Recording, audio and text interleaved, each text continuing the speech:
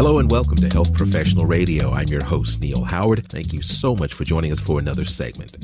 A lot of people don't realize that diabetes is the leading cause of new cases of blindness in adults 18 to 64 years of age. 37 million adults are now living with diabetes, and they're at risk for diabetes-related eye diseases such as diabetic retinopathy, which can lead to vision loss. Now, the number of individuals with diabetic retinopathy is predicted to reach over 14 million people by 2050. Our guest, Natalie Carabell, was diagnosed with type 1 diabetes at just 6 years old. In her 30s, she was diagnosed with diabetic retinopathy after a very scary experience during her morning commute.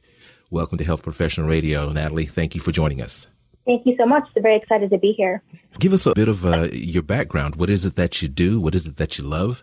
Yeah, so I love to travel. I work in the retail industry. I've lived with diabetes, as you mentioned, since I was 6 years old. And so it's always been a part of my life, but not one I've always readily accepted. And so I did what I wanted to do and explored, but I didn't necessarily always really focus on my health matters, which obviously later on in my life can be something I have to deal with in a very important way. Were you aware of your health situation very soon after your diagnosis, or were you just being a kid who was a little sick?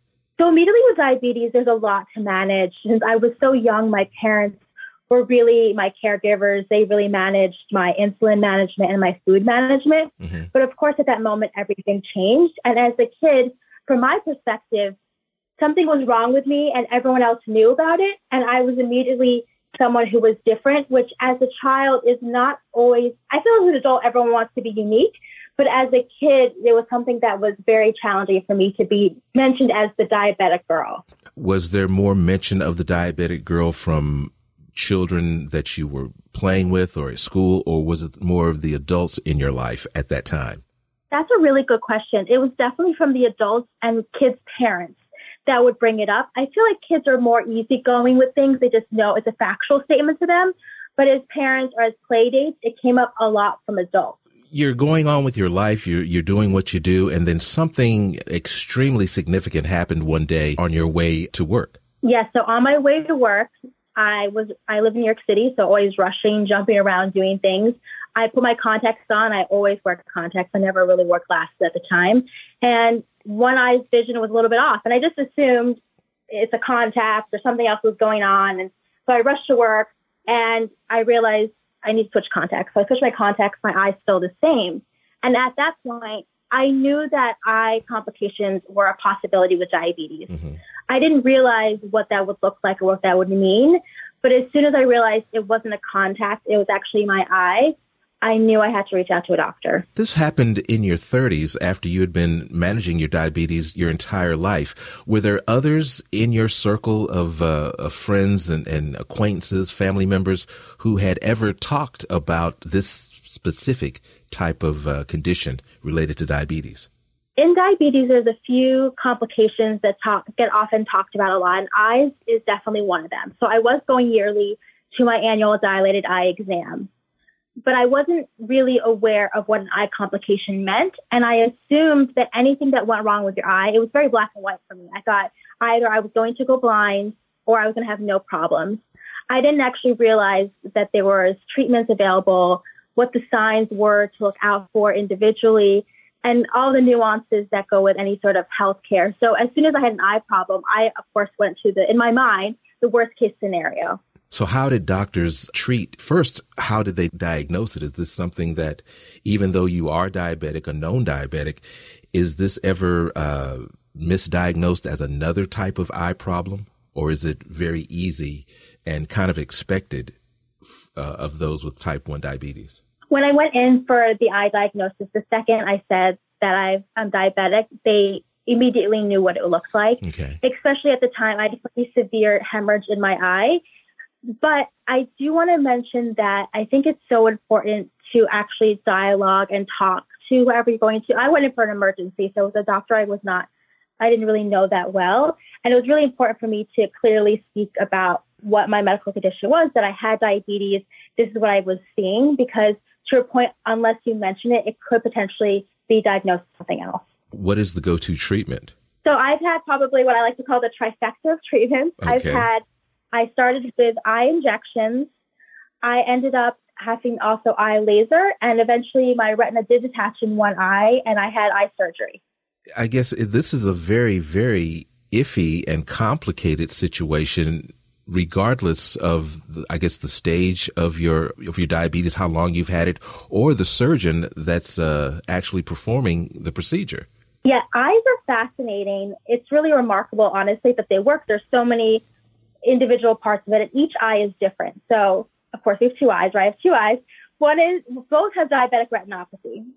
One eye had the hemorrhage, which meant that it had an attachment. I ended up having eye injections, laser. I had a lot with that one eye.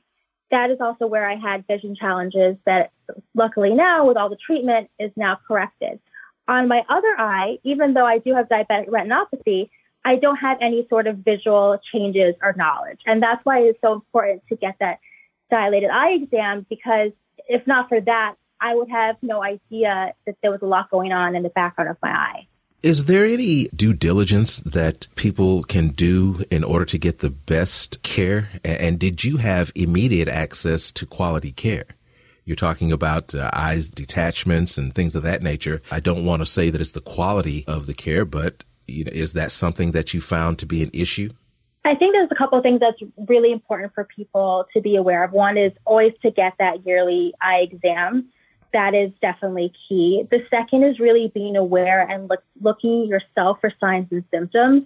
You're the only one who's with you all the time. And so being able to recognize that there is potentially a change in your vision and you feel comfortable reaching out to a doctor to ask questions, even if the answer is everything looks okay, is really important, because I think people in general are fearful of going to the doctor, specifically the eye doctor. I mean, it doesn't sound that enjoyable, but knowing what kind of treatment you can get is really important.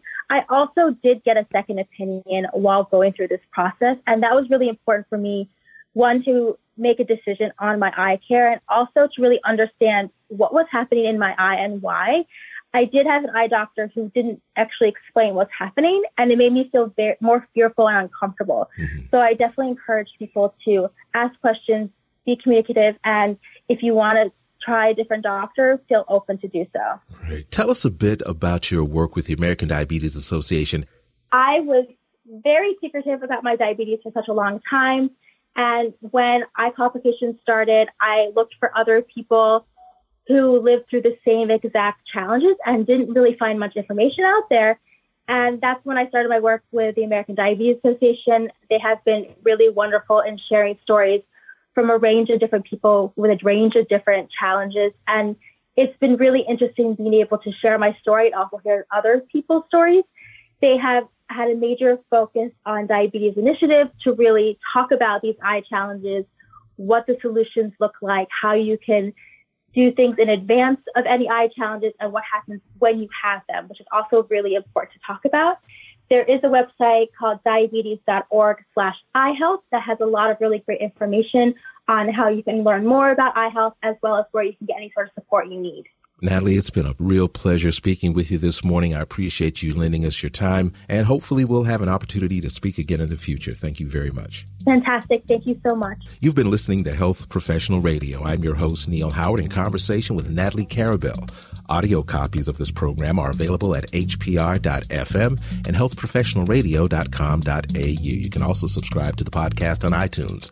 Listen in, download it, SoundCloud, and be sure to subscribe to our YouTube channel at youtube.com/Health Professional Radio.